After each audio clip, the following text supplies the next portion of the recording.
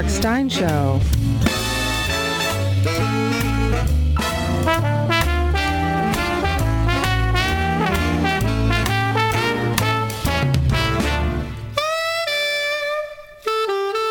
And now, here's Mark.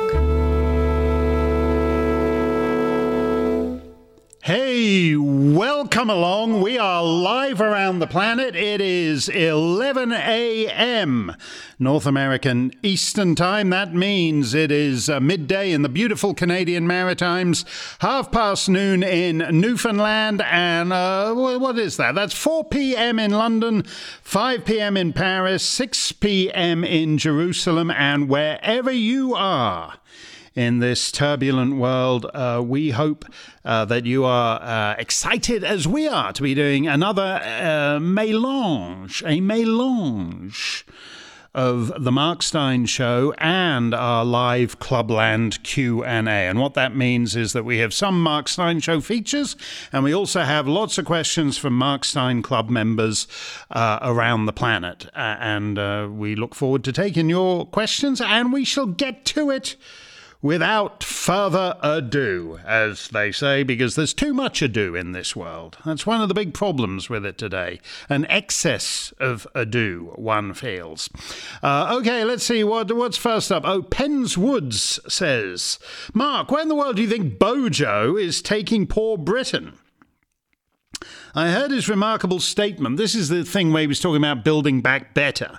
And this is some lame-o Biden line that has now been embraced by all the sinister globalists at Davos. Building back better. And as Bojo sees it, better means it should be greener, fairer, more agenda neutral, and more feminine. Penswood says, I heard his remarkable statement. The future should be more green, fair, and neutral, and while neutral, more feminine. This guy is 2 steps behind Biden and closing fast. I can see why the Europeans have so embraced Biden. They're going to treat him like a rented mule, and he'll reply, look, that's who we are. We have our kakistocracy, and we shall suffer for it. Well, I made the mistake of thinking that Boris was serious about using his premiership. It's not particularly a left or right thing. We don't need to get to that yet. I thought he was determined to be a consequential prime minister in a way that not a lot of prime ministers are. And sometimes if you're blessed to live in happy times, it isn't necessary for a prime minister, for any head of government, to be particularly consequential. Just keeping things ticking over will do. But that's not the times we live in. And the fact of the matter, well, I'll just give you a little bit of my experience of how Boris operates. He likes, he doesn't, he's not too keen on putting in a full day's work. He's an ambitious guy and it's paid off for him. But he's a guy who delegates. I mean, in that sense, I knew him best, obviously, when he was editor of The Spectator. Did he ever actually edit any of my copy, for example? No, he delegated that all over the map. And every so often, you'd hear from him about some big picture thing, but all the day-to-day stuff he wasn't really interested in. Not in the least. A fellow called Stuart Reed basically ran the magazine while Boris went around town trying to, gin up the profile of the magazine. And I think that's basically the same way he carried on as Mayor of London and all the rest of it. And I think that's what he's doing here. So when you have something that just comes along out of the blue, like this COVID thing, where initially his attitude apparently was to do very little about it because he's not a guy, because doing very little actually suits Boris, as I was just saying about The Spectator.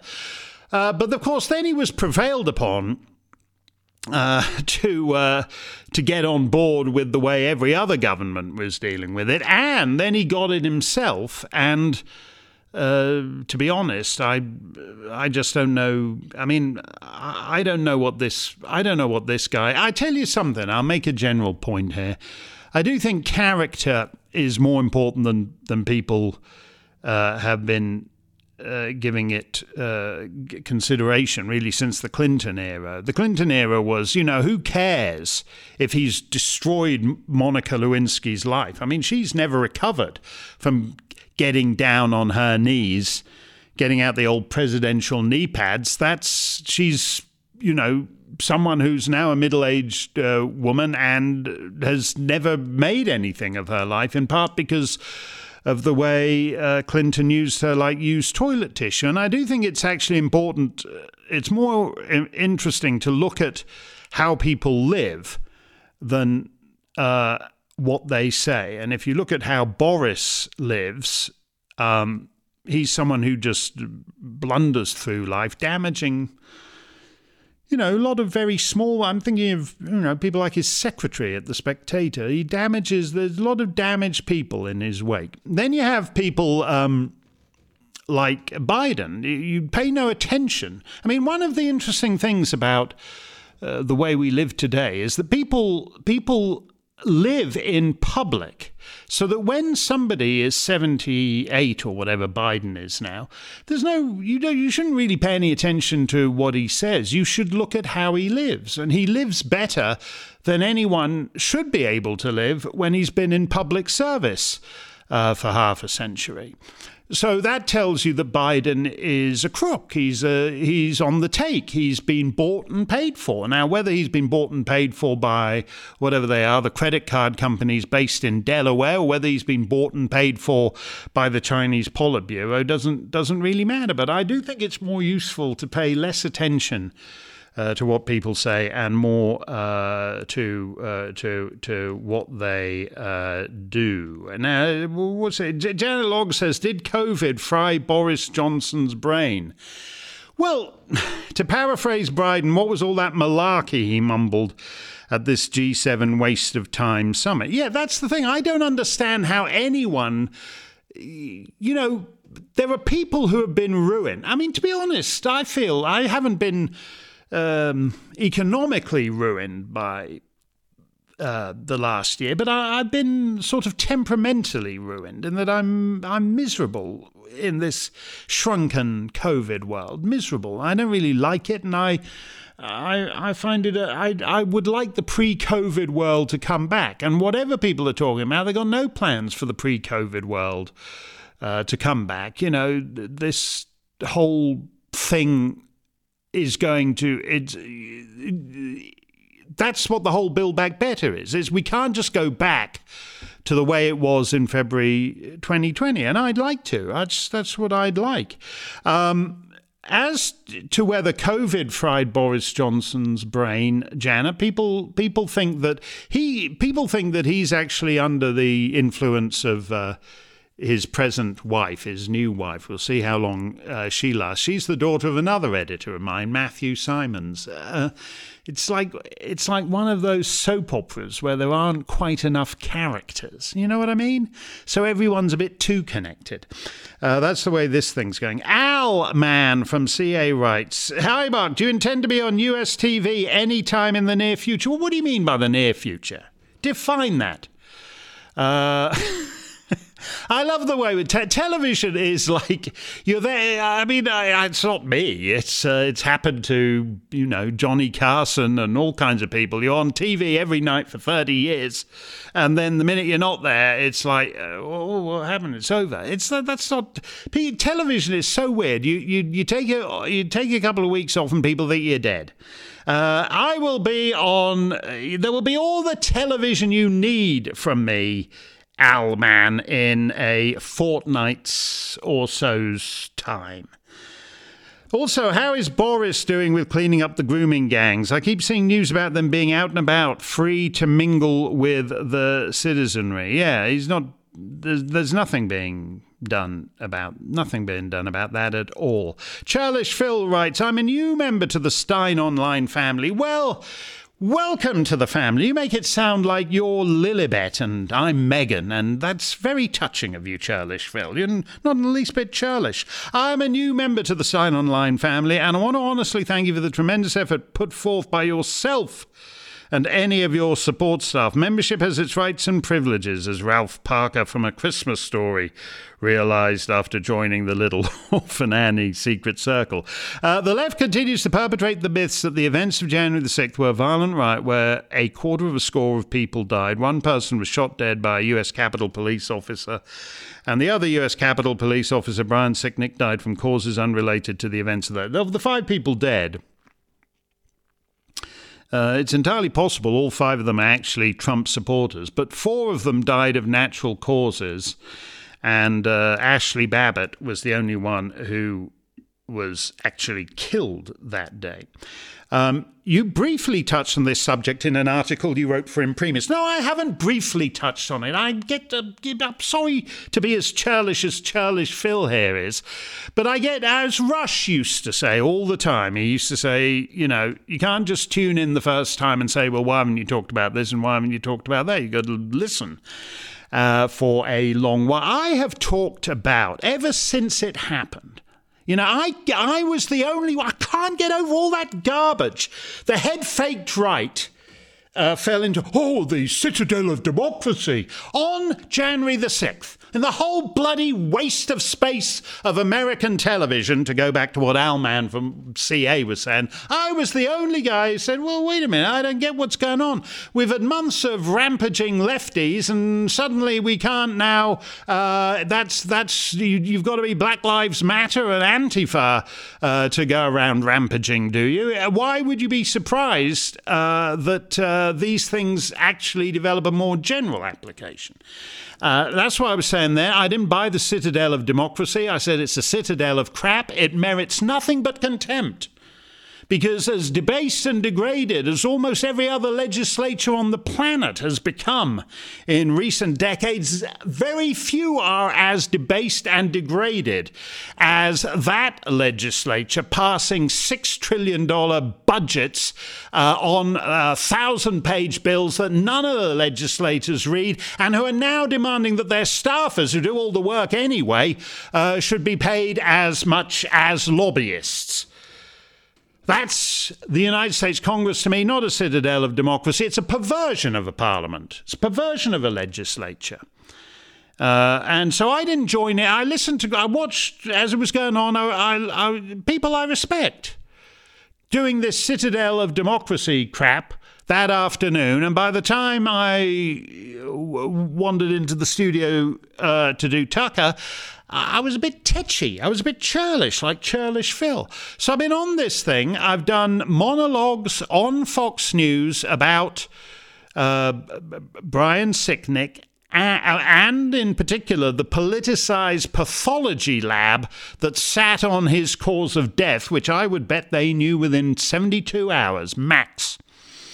I compared it to some of the trickier cases in Pakistan, for example, where they have actually quite good coroners and pathologists, but if it's anything unusual, they ship it over to London to look at the samples. And they still can tell you what the guy died of quicker than Washington, D.C. can tell you what Brian Sicknick died of. So the corrupt, politicized aspects of the death of Brian Sicknick and of Ashley Babbitt, I haven't just touched on briefly. I've done more on than so many of these so-called butch boys on the right. The ones still cooing about how, rank and file FBI men, they're the salt of the earth. It's just a couple of bad apples at the top. No, it's not. No, it's not. You've got top-to-bottom corruption in the Federal Bureau of Investigation. I was glad to see what Tucker said about that in relation to January the 6th. But again, I was calling months ago. I was saying the corruption is so ingrained at the FBI that I do think you should abolish it, actually, and start again with a new agency with far more circumscribed powers. Chris Hall says, with more and more revelations coming out about the November 3rd elections, the January 6th insurrection, and the origin of the SARS-CoV virus, it is not surprising that there might be a minor decline in trust in the government and our elites. Now, with the strategy being outlined by Merrick Garland, set up a network of informants to root out the scourge of domestic terrorism inspired by white supremacy, are we now all being targeted by our Department of Justice? Do you think that we should all join the new DHS Stasi so that we can inform on each other? If we did, we could then be issued our own unindicted co-conspirator passports, allowing us to stay out of jail. At least it might gum up the system if we all started informing on each other. That's an excellent idea. Mr. Smith informs on Mr. Jones, and Mr. Jones informs on Mr. Smith. Again, this is something I was talking about months ago on Fox, that it's actually very disturbing to invent out of whole cloth a domestic terrorism threat that doesn't exist, and then to have your so-called intelligence community from the 137 different intelligence agencies, most of whom, 136 of them, shouldn't exist, and for them to say it's the biggest threat facing the United States. I mean, we are actually dealing now, if you've been following our serialization of Animal Farm, where everything bad that happens is attributed to Snowball, the Trotsky-like pig who's forced to flee the farm. And if someone urinates if a sheep urinates in the water tank, it was Snowball who came in the night and did it. And that's basically what they're doing now. They've gone full Animal Farm with blaming everything on this non-existent white supremacist movement. And actually, Chris, that's a very good suggestion that we should all agree to become Merrick Garland's informants and all inform on each other until until that whole thing goes away. This is the Mark Steyn Show. We are live around the planet.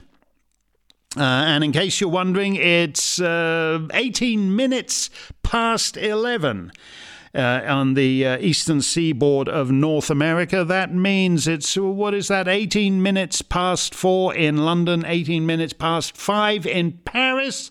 And we will be back to take more of your questions right after this. The Mark Steyn Show presents Andrew Lawton's Canadian Content.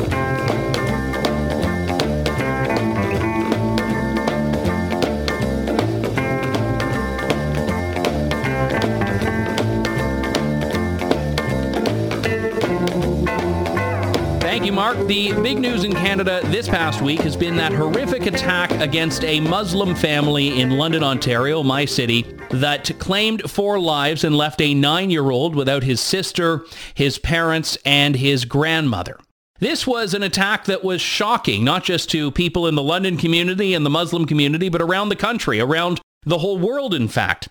But it wasn't long until a tragedy became a political opportunity for activists who have been relentlessly crusading against free speech for years. A litany of activists and virtually every federal and provincial politician in Canada descended on London a couple of days after for what was supposed to be a vigil.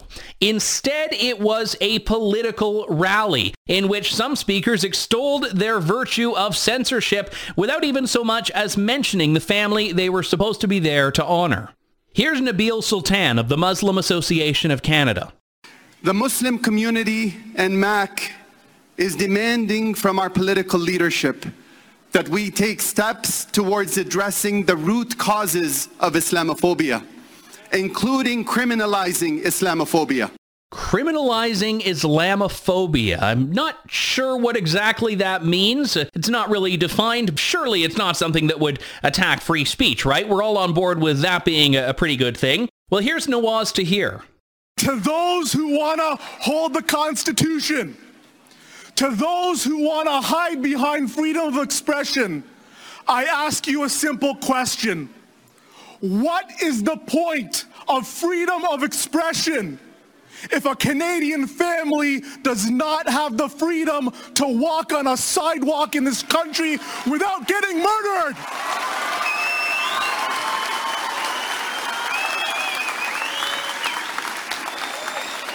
So I say to all of our political leaders that are here today, we are in a war against hate, and that war requires nonpartisanship, it requires cooperation, it requires united leadership and action. Now, as you've talked about, Mark, waving a constitution around in the air, like Mr. Tahir says, is so problematic, doesn't really protect you if there is no cultural support for free speech, which is increasingly the problem in Canada. The reality is free speech did not claim the Afzal family's lives. Free speech and a family having the safety and security to walk down the street are not antithetical concepts, though increasingly activists and politicians are presenting those two things as being in contradiction with one another. Here is Jagmeet Singh, who's the leader of the NDP, which is basically the Canadian AOC party. We need to tackle online hate. In each case of hate against Muslims, in each case where we saw violence against Muslims, in the Quebec shooting, in the killing of a brother in Toronto, in the violence against Muslim women in Edmonton, we know that this is happening from radicalization happening online. So we have to be serious about fighting hate online so that hate has no space to radicalize future violent actions. Now, this call is not just coming from within Canada. The state broadcaster here, the Canadian Broadcasting Corporation, had an interview with Pakistani Prime Minister Imran Khan, in which, at the host's suggestion, Prime Minister Khan, the former cricket star, called for more online censorship. What is it that government should be doing, for instance, to shut down online hate toward Muslims?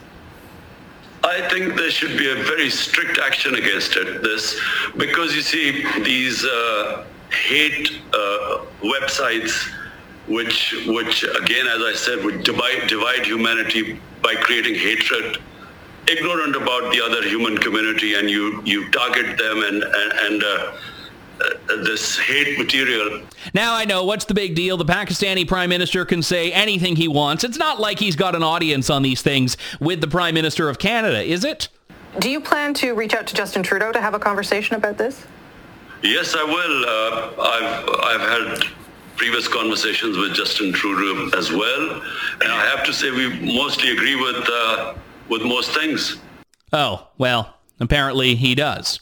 I have no doubt in my mind the Canadian politicians will use this tragedy as justification for a bill regulating online speech, which they have had in the works by their own admission for several years, almost as if they were waiting for the moment when it would become politically disadvantageous to criticize it.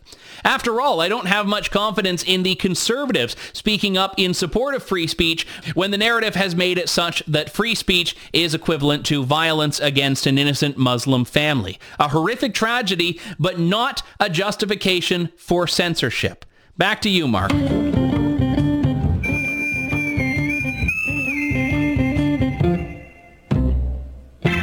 This is Mark Steyn, inviting you to join me with Liza Minnelli, the great songwriting team of Kander and Ebb, Frank Sinatra's conductor, and a 106-year-old Broadway director to tell the story of this week's Song of the Week on Serenade Radio. One of the great blockbuster smashes of our time, and a song we only have because Robert De Niro started gesticulating. All coming up on this week's Steyn Song of the Week, Sunday afternoon at 5:30.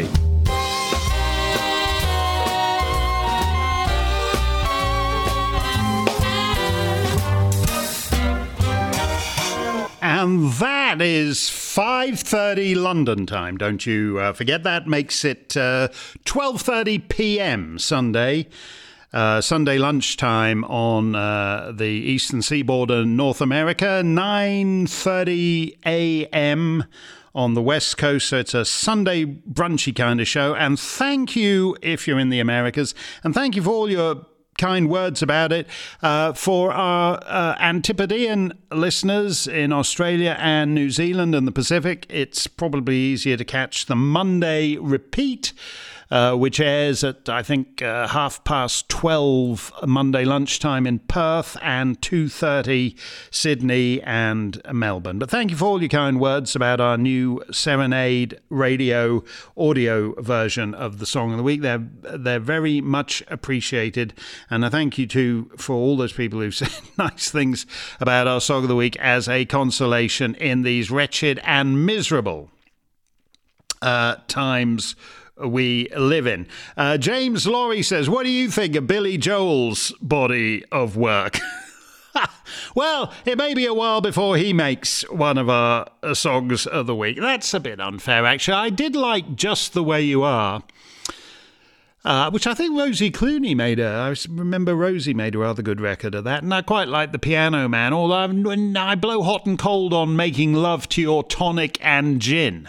That's getting the priorities the wrong way round. The regular crowd wanders in and he's making love to his tonic and gin. Priorities! When you're drinking, you need priorities. It's not a tonic and gin. What a wretched sounded drink that is. Thank you for that question, though, James Laurie. Sorry to skate across the surface of it, but now I've got that tonic and gin line in my head. I don't think I can get rid of it very quickly. James Laurie posed the Billy Joel question. Roy Eapen, Dr. Roy, my favourite Quebecois monarchist, and a guy who must surely, because until the lockdown happened, if you think you've been constrained in lockdown, Dr. Roy, I always thought he led the most glamorous life of anybody in the Dominion of Canada, because you'd always go on Dr. Roy's Facebook page or whatever, and there he would be, having cocktails with Princess Anne or whatever. And God knows what it has been like for him in this hideous lockdown province of Quebec that he's trapped in. Dr. Roy says, the G7 shows all this nonsense is pure theatre. How do we get our freedom back? I take it this is a reference to the present dichotomy in much of the Western world, and certainly in Canada. The median age, Dr. Roy would know this because he's a doctor. The median age of COVID deaths in the Dominion of Canada is 85, the median age. Now, life expectancy in Canada, that's 3 years greater than Canadian life expectancy, I believe, which I think is 82. Don't bother saying, oh no, it's 84, whatever. I'm making a general point here that the median age of COVID death is actually higher than Canadian life expectancy. In the last 14, 15 months, the number of people under 50 who have died in Canada is 500. Coast to coast. Yet certain Canadian provinces are as locked down as anywhere on the planet. And it's humbug and it's hypocrisy. And as certain Canadian members of Parliament have pointed out, there's a guy, for example, he just shot across the border. Because the whole vaccine thing's flopped out in Canada. So this guy drove across the border to get a vaccine in the United States. He was out of Canada for an hour and fined $10,000. People are being arrested for being unmasked in public. Churches are being shut down for having their services. And then this is the theatre part that Dr. Roy talks about. You look at the G7, and there's Justin and Boris and all these, but there's no social distancing. They're all glad-handing each other. They're all over each other. And we realise that, in fact, the globalists now, the live in-person G7 has actually confirmed what people had always suspected, that these restrictions on you, where you live, who you can see, whether you can have your Auntie Mabel round for Christmas or Thanksgiving, is all theatre, because they're living their lives unbound by this rule. And we do need, I think, mass civil disobedience. Now, the mass civil disobedience. And there isn't actually, we're in an Orwellian mood this year at Steyn Online, I would say. And I always think of Orwell's line. He came back rather disheartened. He went to a miners' meeting, I think somewhere in the Midlands or Northern England. And he was looking forward to seeing some like working class agitation. And he came back and said, sadly, there is no turbulence left in England.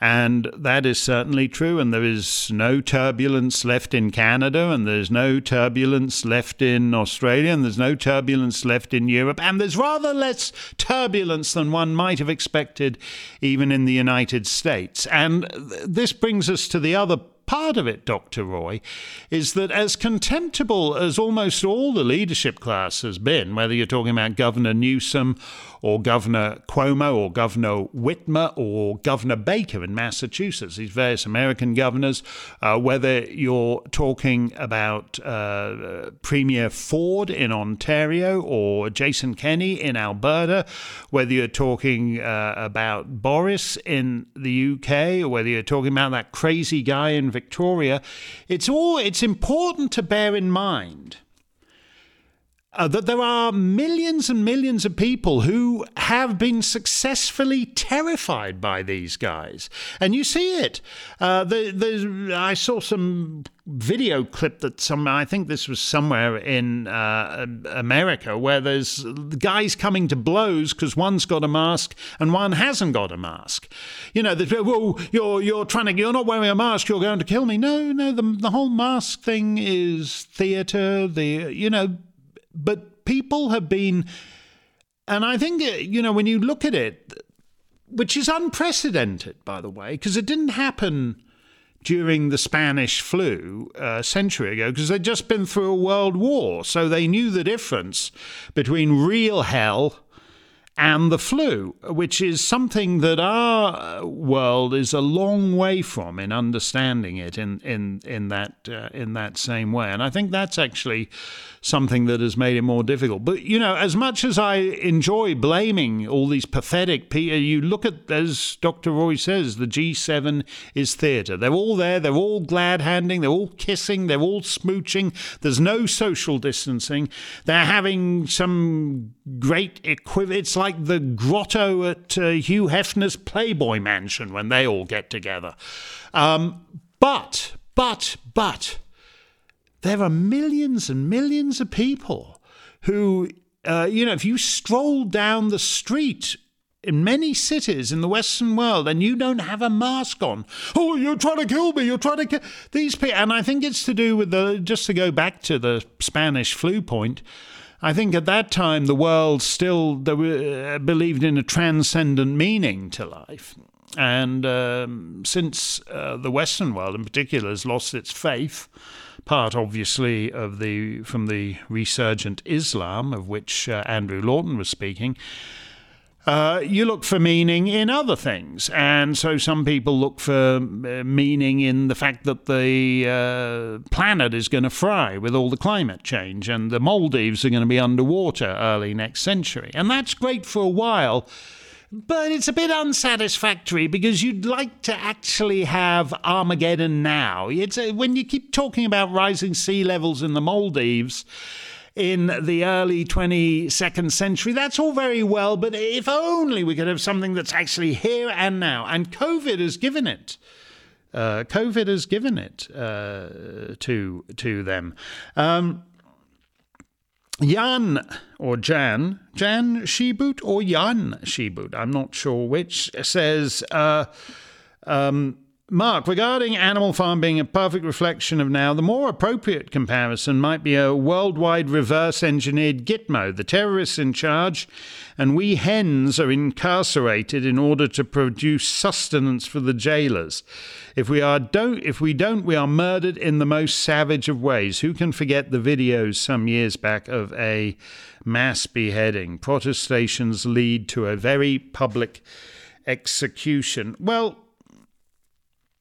yeah, I mean, that's the second part of Dr. Roy's thing. How do we get our freedom back? Most people don't want it. Most people want security. And I think this is a function of the demographic crisis of the West and the spiritual crisis of the West too, that when people cease to believe in anything and when they cease to go forth and multiply, all you have is the here and now. And so you have a situation like Canada where, as I said, the median age of COVID deaths is 85. And don't get me wrong here. I love 87-year-olds and 92-year-olds. And as you know, I've got very little use for anybody young. And I define young as being under about 77. So I would like all these octogenarians and nonagenarians and centenarians to stick around so I'll have somebody to talk to for what remains of my own pathetic existence. But this idea that we have inflicted huge psychological damage on people in order to, you know, in a population of whatever it is now, 35 million, give or take, in Canada, where 500 people under 50 are dead. And I think of just thinking of up the road from me, favourite restaurants in Montreal that have been closed for over a year. Who knows whether they'll ever open? That's the least of it. I'd like to be able to go for lunch once in a while.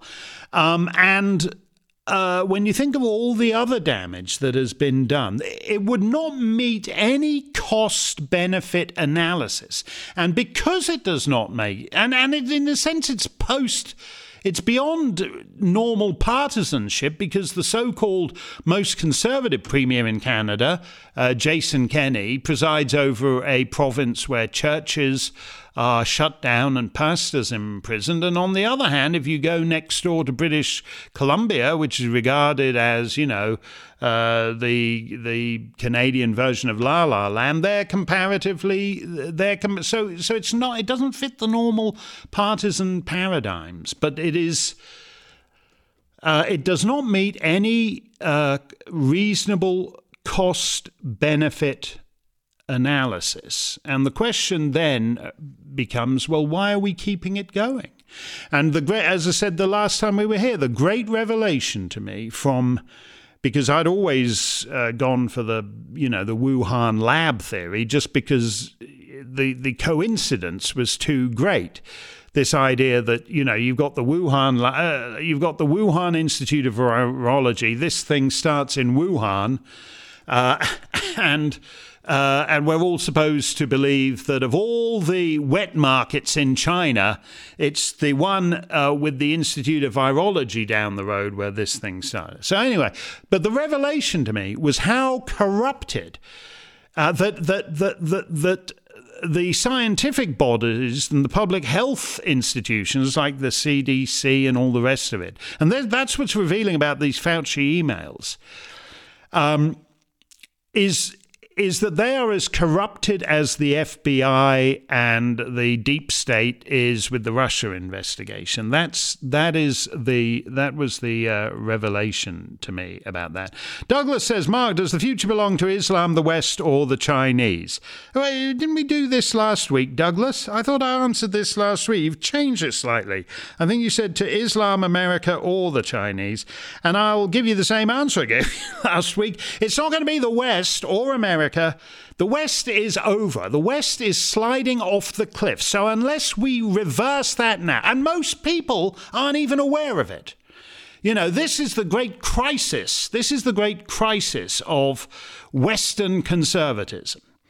Is that if you ask anybody under a certain age what are the big issues, they'll say, oh, it's climate change or it's transgender rights, all the way. They don't realize that they're basically in the paddle, in the canoe, and that distant sound you can just faintly hear is Niagara Falls, and it's time to stop worrying about transgender rights and climate change and worry about something real and pull for shore while you still can. So unless, and this is the great, this is the terrible failure particularly in the United States, the terrible failure of conservatism is, and I blame myself for this as well, is that most citizens of Western nations do not realize we're all heading over the cliff.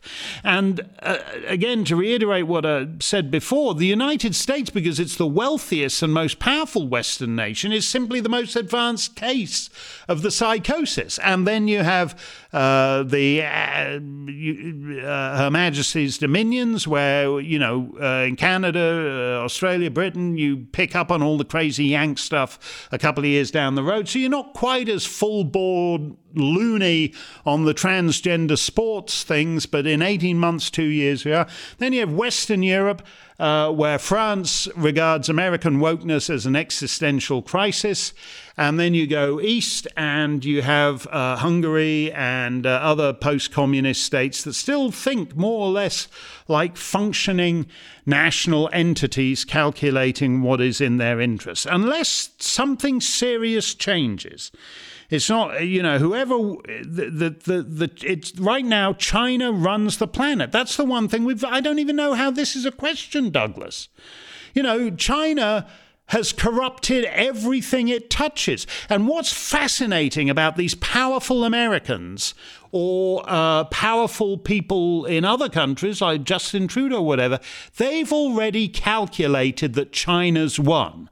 So the thing is not to be perceived to be not on China's side. Now, this is what happens when powers rise and fall. And any Canadian or Australian of a certain age knows a little bit about this because after the Second World War, if you were somebody on the rise in Canberra or in Ottawa, and you were looking at the lie of the land, it became more important to get on with the coming men in Washington than the coming men in London, because London was over. It was a great power in eclipse, and Washington was the new dominant player.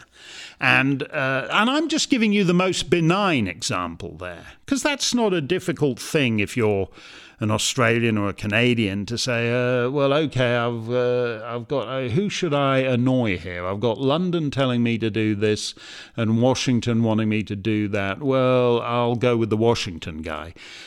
That's the most benign when it comes to global transfer of dominant power. Now we see the Fauci thing is most interesting for the way the assumption of almost everyone who matters in this American bureaucracy is that China's already won. China's already won. It's extraordinary. It's extraordinary. And again, most American citizens are not even aware of that. We'll come back and talk a little bit more about it. It's 17 to the hour. I have a tremendous urge to do traffic on the township's auto route in Quebec. That's how excited I am to be doing all this live stuff. But instead, it's a mélange. It's a Wuhan Institute experimental version, very dangerous. We don't want it to escape from the lab. We're doing a little bit of Clubland Q&A and a little bit of the Mark Steyn Show, and we will have more of your questions coming up. 16 to the hour. Keep up to date with the past on the 100 Years Ago Show with Mark Steyn. A Japanese prince in the Netherlands, an Arab state in Mesopotamia, and a negress in the skies. It's June 1921. 100 years from today. World News Update. Notwithstanding the messy aftermath of the Great War, Winston Churchill, Britain's colonial secretary, has presented to the House of Commons his plans to create a new independent Arab state in Mesopotamia and to continue, in accordance with the Balfour Declaration, establishing a Jewish state in Palestine. The House of Commons has also been debating the forthcoming Imperial Conference in London. Ministers from the British Dominion dominions, Canada, Australia, New Zealand, Newfoundland and South Africa have been watching from the gallery. Viscount Rothermere, the proprietor of the Daily Mail and Daily Mirror newspapers, founded his new political party, the Anti-Waste League, to combat excessive government spending and the continuation of wartime levels of income tax to fund it. In the Westminster St George's by-election, the Anti-Waste League has just elected its first Member of Parliament, JMM Erskine, who defeated the official coalition unionist candidate, Sir Herbert Jessel, by attacking, quote, the orgy of extravagance which has marked the last few years.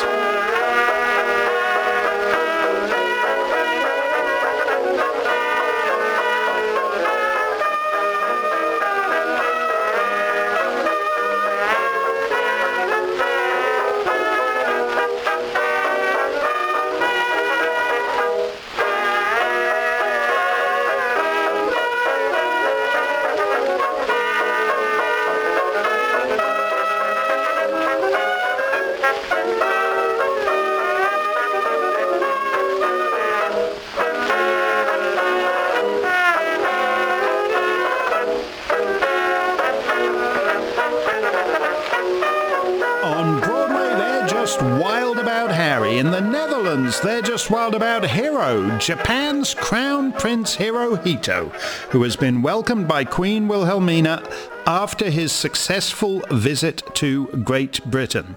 Austria has agreed to be subject to the jurisdiction of the Permanent Court of International Justice, the 38th nation to so bind itself. In the United States, President Harding briefly interrupted his golf game in New Jersey to sign the Knox-Porter Peace Resolution, putting an end to the state of war in America.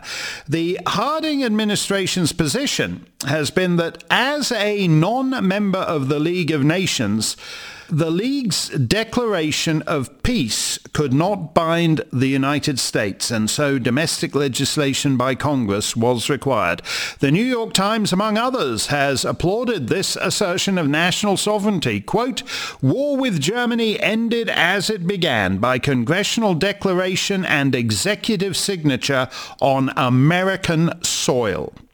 But not all wars are openly declared. Federal agents have raided the ship East Side in New York's harbor and seized boxes of machine guns, apparently en route to Ireland. Oh, it's time for parting, and my tears are starting. Leave me with a smile.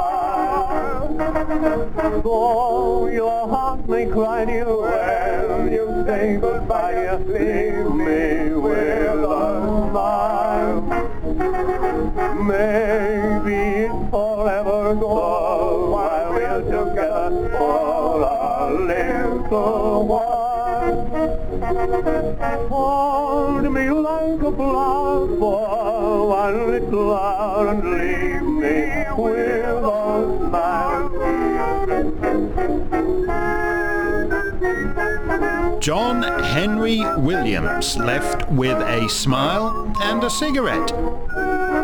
In Moultrie, Georgia, Williams, a Negro, was found guilty of murdering a 12-year-old white girl. As he was being escorted from the courtroom, he was seized by a mob, a turn of events he appeared to have been expecting, and to whose eventual outcome he seemed reconciled. He was taken to the scene of the crime, where he was burned alive. Hold me like a flower for one little hour and leave me with a smile.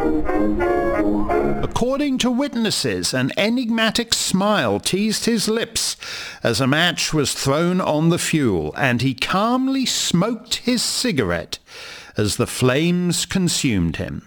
Bessie Coleman has become the first Negro to earn an international aviation license, certified by the Fédération Aéronautique Internationale of France. In the United States, women of any race are not permitted in any of the certified flying schools. Georgiana Simpson has become the first negress to earn a PhD. She was awarded a doctorate in German literature by the University of Chicago for her dissertation, Herder's Conception of Das Volk. Only a day later, Sadie Mossel became the second negress to receive a PhD in economics from the University of Pennsylvania for her dissertation, The Standard of Living Among 100 Negro Migrant Families in Philadelphia. T.C. Glashan, a supporter of the Universal Negro Improvement Association, has been arrested for inciting a riot and deported to Cuba. The Universal Negro Improvement Association is headed by the self-proclaimed Provisional President of Africa, Marcus Garvey. Mr. Garvey's organization includes its own shipping line, the Black Star Line, named after the White Star Line. In Jamaica, the U.S. consul has investigated charges made by Mr. Garvey against the captain and chief engineer of his luxury yacht, the Antonio Maceo, after a boiler exploded and killed a crewman on its maiden voyage from New York to Cuba. The American consul has exonerated the men. The largest liner on the seas, and perhaps the most luxurious, the SS Paris, has begun its maiden voyage, leaving Le Havre in France, bound for New York City. Why, there's a change in the weather, there's a change in the sea. So from now on there'll be a change in me. My walk will be different, my talk and my name. Nothing about me's going to be the same. I'm gonna change my long phone one for a little short back. I'm gonna change my number where I'm living at, because nobody wants you when you own that place. There's gonna be some changes made today. There'll be some changes made.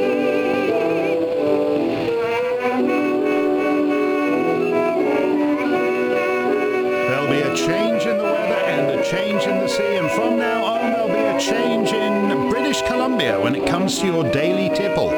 The sale of alcohol had been prohibited in the Canadian province because of the World War, but the government has now begun selling 50-cent permits that allow the purchase of 2 quarts of liquor or 3 gallons of beer. His Majesty's British Columbian subjects will be permitted to buy up to 10 such permits per annum. General Jose Miguel Gomez was the second president of Cuba. He was very popular with the Cuban people, but corruption flourished and there was a massacre of Afro-Cubans by the Cuban army. General Gomez has died in New York, age 62. Henry Clay Ide was born in the small town of Barnett, Vermont, and got to experience small-town life on the islands of Samoa in the South Pacific when President Benjamin Harrison appointed him America's Land Commissioner and Chief Justice. More recently, he was Governor General of the Philippines. In the Pacific, he became great friends with Robert Louis Stevenson, the famous author of Treasure Island. Mr. Ide's little daughter was sad because she had been born on December the 25th and so never had a birthday that was not part of the family Christmas celebrations. Mr. Stevenson had his lawyer draw up a formal deed, sealed and witnessed, giving her his own birthday of November the 13th and assuring the wee girl that her father, as a county attorney in St. Johnsbury, Vermont, and as Chief Justice in Samoa, would confirm that it was all legally binding. The ultimate birthday present, the present of a birthday. Mr. Ide is dead in Vermont at the age of 76. And that's the way of the world, June 1921. 100 years from today, 100 years from today. We live in the shadow of the world made after the First World War, and that is why we do the 100 Years Ago show here on the Mark Steyn Show. I do apologize for some of the technical difficulties today. I could make excuses, but, you shouldn't really have to put up with explanations as to why something's crap. It should just be non-crap. And I regret that we have been a little under par on some of the technical fronts today. Let's go back to your questions as we approach the top of the hour. And here's a goodie from...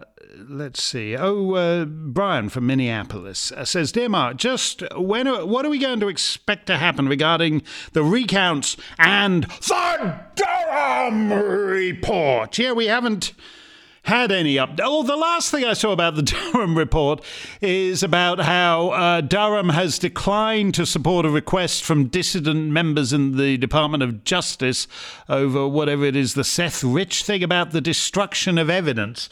The new DOJ has ordered that evidence be destroyed. I love that, by the way. That shouldn't even be a thing now. The destruction of evidence. What, it's taking up too much room, is it? And so you need to get rid of it? But apparently it's relevant to the Durham report, and so they asked Durham if he would support their objection to destroying the evidence, and he didn't respond because he's on his beach in Tahiti and he's hard to get rid of. Anyway, Brian from Minneapolis says, we all know they won't do a thing about it like the Hunter Biden laptop and give us the whole it's improper to remove a sitting president during the midst of a pandemic or some other left-leaning narrative that has to be addressed like climate change or white supremacy. Voter integrity may be important, but what good is it when not only the people counting the votes don't comply, or even worse, the ones expected to enforce the new voter laws refuse to do so, and nothing is done when it is found they were guilty of doing both? Your thoughts, Mark? Well, I think, as I said at the Hillsdale College thing, if you don't have... you can't be the leader of the free. Well, this is the whole... Kate Smythe, the doyenne of... the Australian branch of the Mark Steyn Club, said, you can't be the leader of the free world when you're not the free world, when you don't have free elections. I mean, I realised the election was stolen about 10 o'clock on election night. Because you don't announce a partial result and then go home. This is the only country that does this. I mean, it may, I don't know how it works in Chad, although I would be surprised if Chad has as crap elections as the United States these days. A lot of African countries have gotten rather up to snuff in the way they do their elections, and they certainly aren't doing them the way the American elections are run. Like, when you don't... The way it works... Because, again, the right, never felt more foreign than when I was guest hosting for Rush as November the 4th turned to November the 5th and 6th and 7th, and we're chugging along. And the only people who made any sense to me were a Canadian lady now living in Illinois, I think it was, and a South African now living in Florida. And because here's why it's... crap, and Americans, whether they're Republicans or Democrats, should be ashamed of it. Democrats aren't ashamed of it because it enables them to steal elections. Republicans aren't ashamed of it because they're, half of them are too busy waving the Constitution around to figure out that you can have the world's greatest Constitution, and if you've got the world's most corrupt election system, it doesn't matter a damn because the people operating that Constitution and will be people who are entirely ill-disposed toward it. Here is the beginning and end of it. That if you announce a partial result, for a start, that doesn't happen. Doesn't happen in Canada, doesn't happen in Australia, doesn't happen in Europe, doesn't happen in Mauritius, doesn't happen in Botswana. If you announce a partial result, as they do in Pennsylvania, as they do in Michigan, as they do in Georgia, Arizona, Nevada, wherever it is, They announce the partial result and then say, oh, we're going home for the night. So you've got one candidate who's got, let's say 75,000 votes, and another candidate who goes 72,000 votes, and you go, oh, well, we're closing down for the night now, and so we'll come back in, 12 hours maybe and see what's happened. You've told them how many votes they need to steal. This is a joke. Why don't you, name me, if you run into a Democrat who says it's totally improper to question the election, well, I tell you something, if this system is so bloody marvellous, why is it that no Dane, no Norwegian, no Belgian, no German, no Italian, no Slovene, no Kenyan, nobody wants a part of this system because you've enabled corruption, the only purpose. I'm sorry to get worked up about this, but I think the American rights commentary on it's the same thing. The FBI is the greatest law enforcement agency on earth. It's just a couple of rotten apples. No, you stupid idiot. It's a wholly corrupt institution. And it's the same thing with the election system. No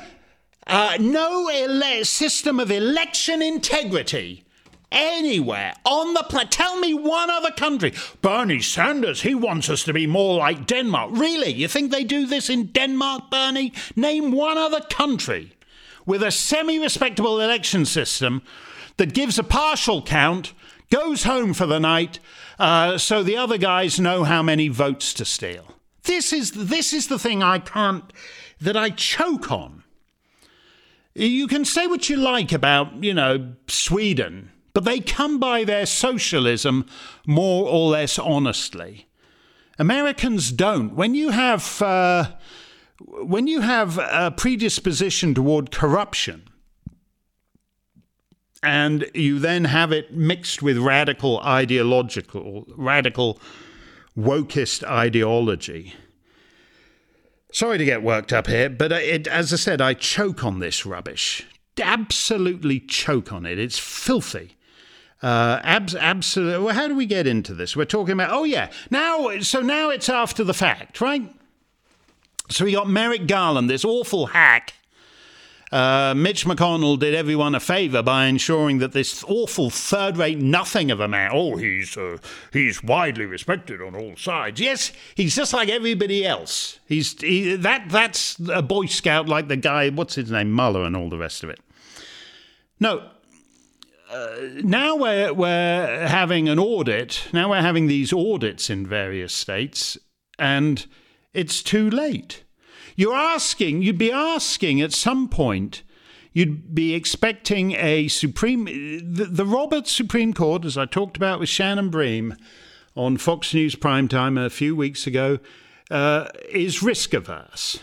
And for good reason as well. I mean, so that for a start, you've got to get it to the Supreme Court. What happened is that the election was stolen in the early hours of November the 4th. It wasn't widespread election theft, because the beauty of the crap American system is that you don't need widespread theft. You need widespread theft to steal an election in Canada or France, because you wouldn't know where you needed to steal it, and you wouldn't know how many votes you needed to steal. But under the American system, as I said, you have this a system that invites corruption. That's why the Democrats are invested in it. But basically, Trump narrowly won the election, and so they narrowly stole it from him. Now, what's going to reverse that? Nothing's going to reverse that. For a start, to get into the Supreme Court, you'd be requiring legislatures, you'd be requiring no district court judge wants to find his house burned down when he comes home in the afternoon. I mean, these guys are serious about power. That's why they stole the election. And if you notice, when you say, what can be done about it? As I said, I can't do much about it, but I have never referred to Biden as President Biden. When I'm on Fox, I call him Joe Biden. I call him Mr. Biden. I don't call him President Biden.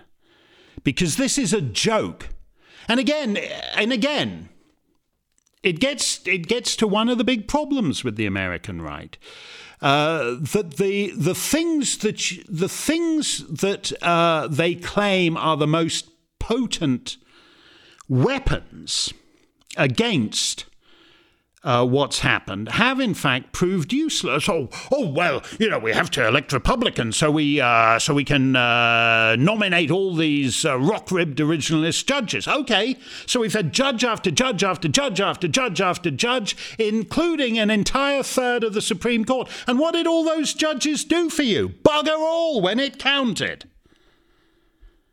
The disposition of a people is a country is governed ultimately. It doesn't matter whether what kind of system you have. A country winds up being governed according to the disposition of the people, and that's true even of certainly of old school dictatorships. Enough people put up with the dictatorship to enable it to survive.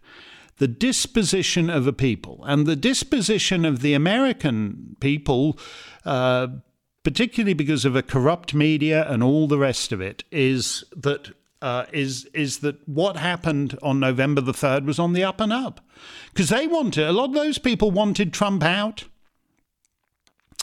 And they think, in a way, it's a testament to Trump that they couldn't honestly persuade people in these key states to vote him out, so they had to steal it. It's the same, similar to the fall of Thatcher, where they fantasized for years about the people rising up and throwing out Mrs. Thatcher, and in the end she got backstabbed by a coterie of her own backbenchers. It's the same thing here. They fantasized about the people rising up and rejecting Trump, and when they didn't, they just stole the election. I do apologize for getting a little angry, but we are now in a tragic situation where, there's we're not.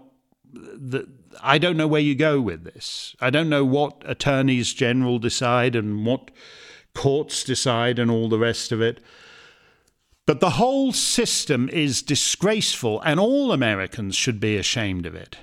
And the minute you see someone saying, well, here we have candidate A with 97,000 votes and candidate B with 94,000 votes, and now we're all going to go home and get a good night's sleep, the minute that happens, you're in the worst kind of Afro-Marxist basket case state when it comes to elections. And as I said, the Constitution is silent on that, but no founding father would recognize what has been going on here on this. So, that's the problem with that. We always like to have a little bit of music on the show. I was very touched by the news of the passing of the former Chief Justice of Samoa that we reported on in the 100 Years Ago show, and I thought it'd be nice to have a little bit of Samoan music.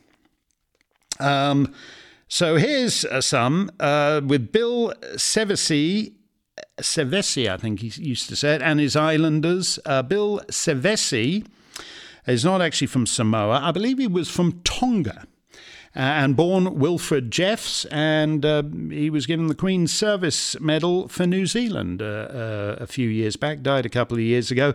And he has the peerless vocalist here, Daphne Walker, great Kiwi vocalist, still with us, and this is a terrific song, as authentically Polynesian as you can get. I'd like to see Samoa.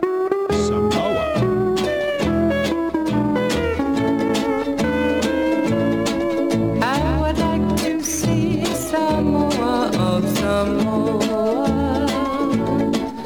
with the Nuku and maybe the Apuahu too. I would like to write a song about Samoa, with a little heart to rhyme it and picture the climate drifting by. In all my dreams I see a vision of of the moonlit tropical shore, and a maiden Polynesian. You can make that whack by her little grass shack, with her hair so black hanging down her back. How I'd like to see Samoa of Samoa, and I would go there tomorrow if only I knew just where it was.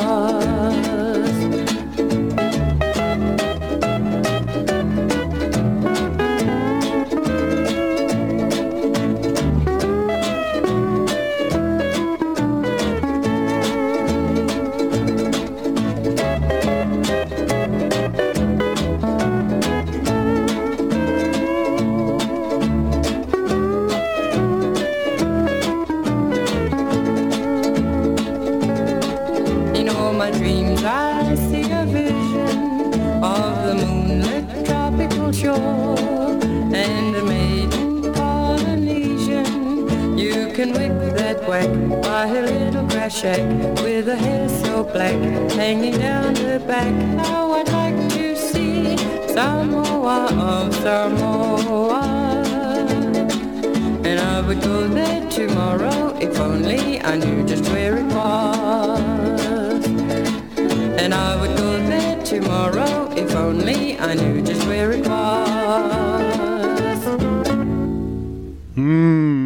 Daphne Walker, and I'd like to see Samoa, and I would go there tomorrow if only I knew just where it was. And Daphne Walker does know where Samoa is because she had a hit in the Samoan hit parade with a song called Hoochie Coochie Henry. Which we may play on our next show. I'd like to see Samoa.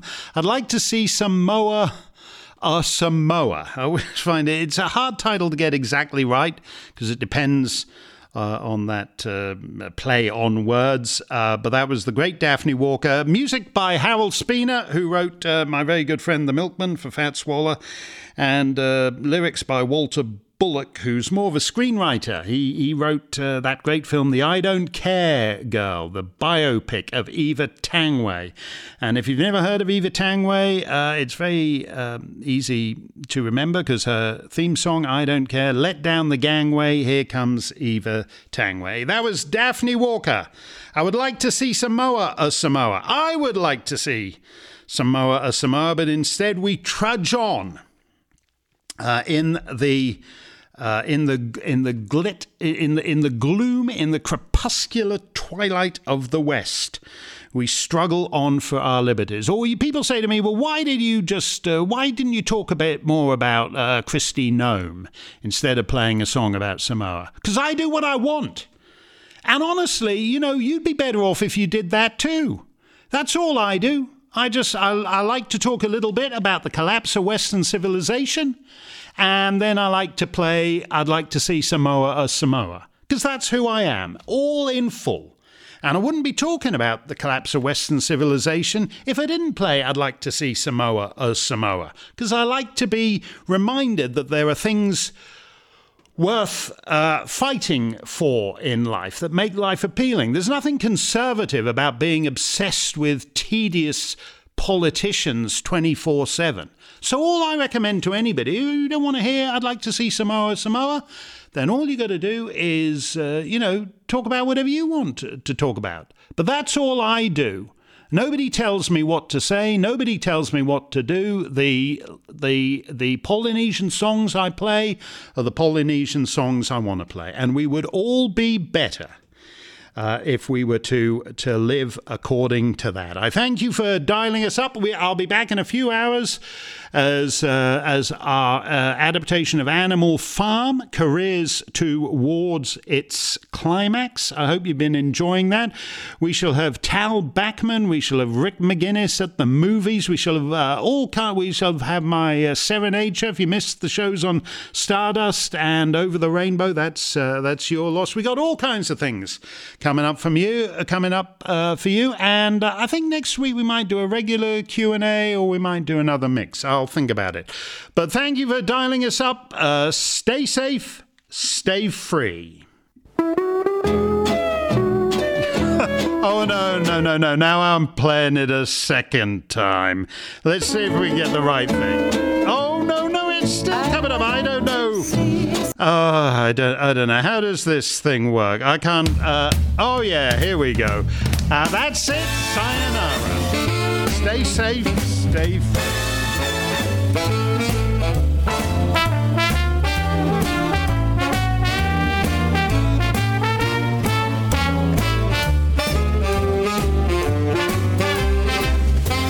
Join us next time for another edition of The Mark Steyn Show.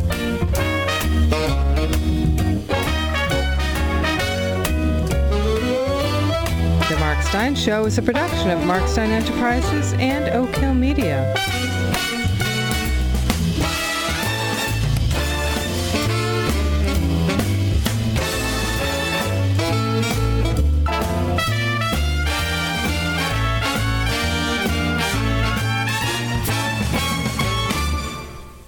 All rights reserved.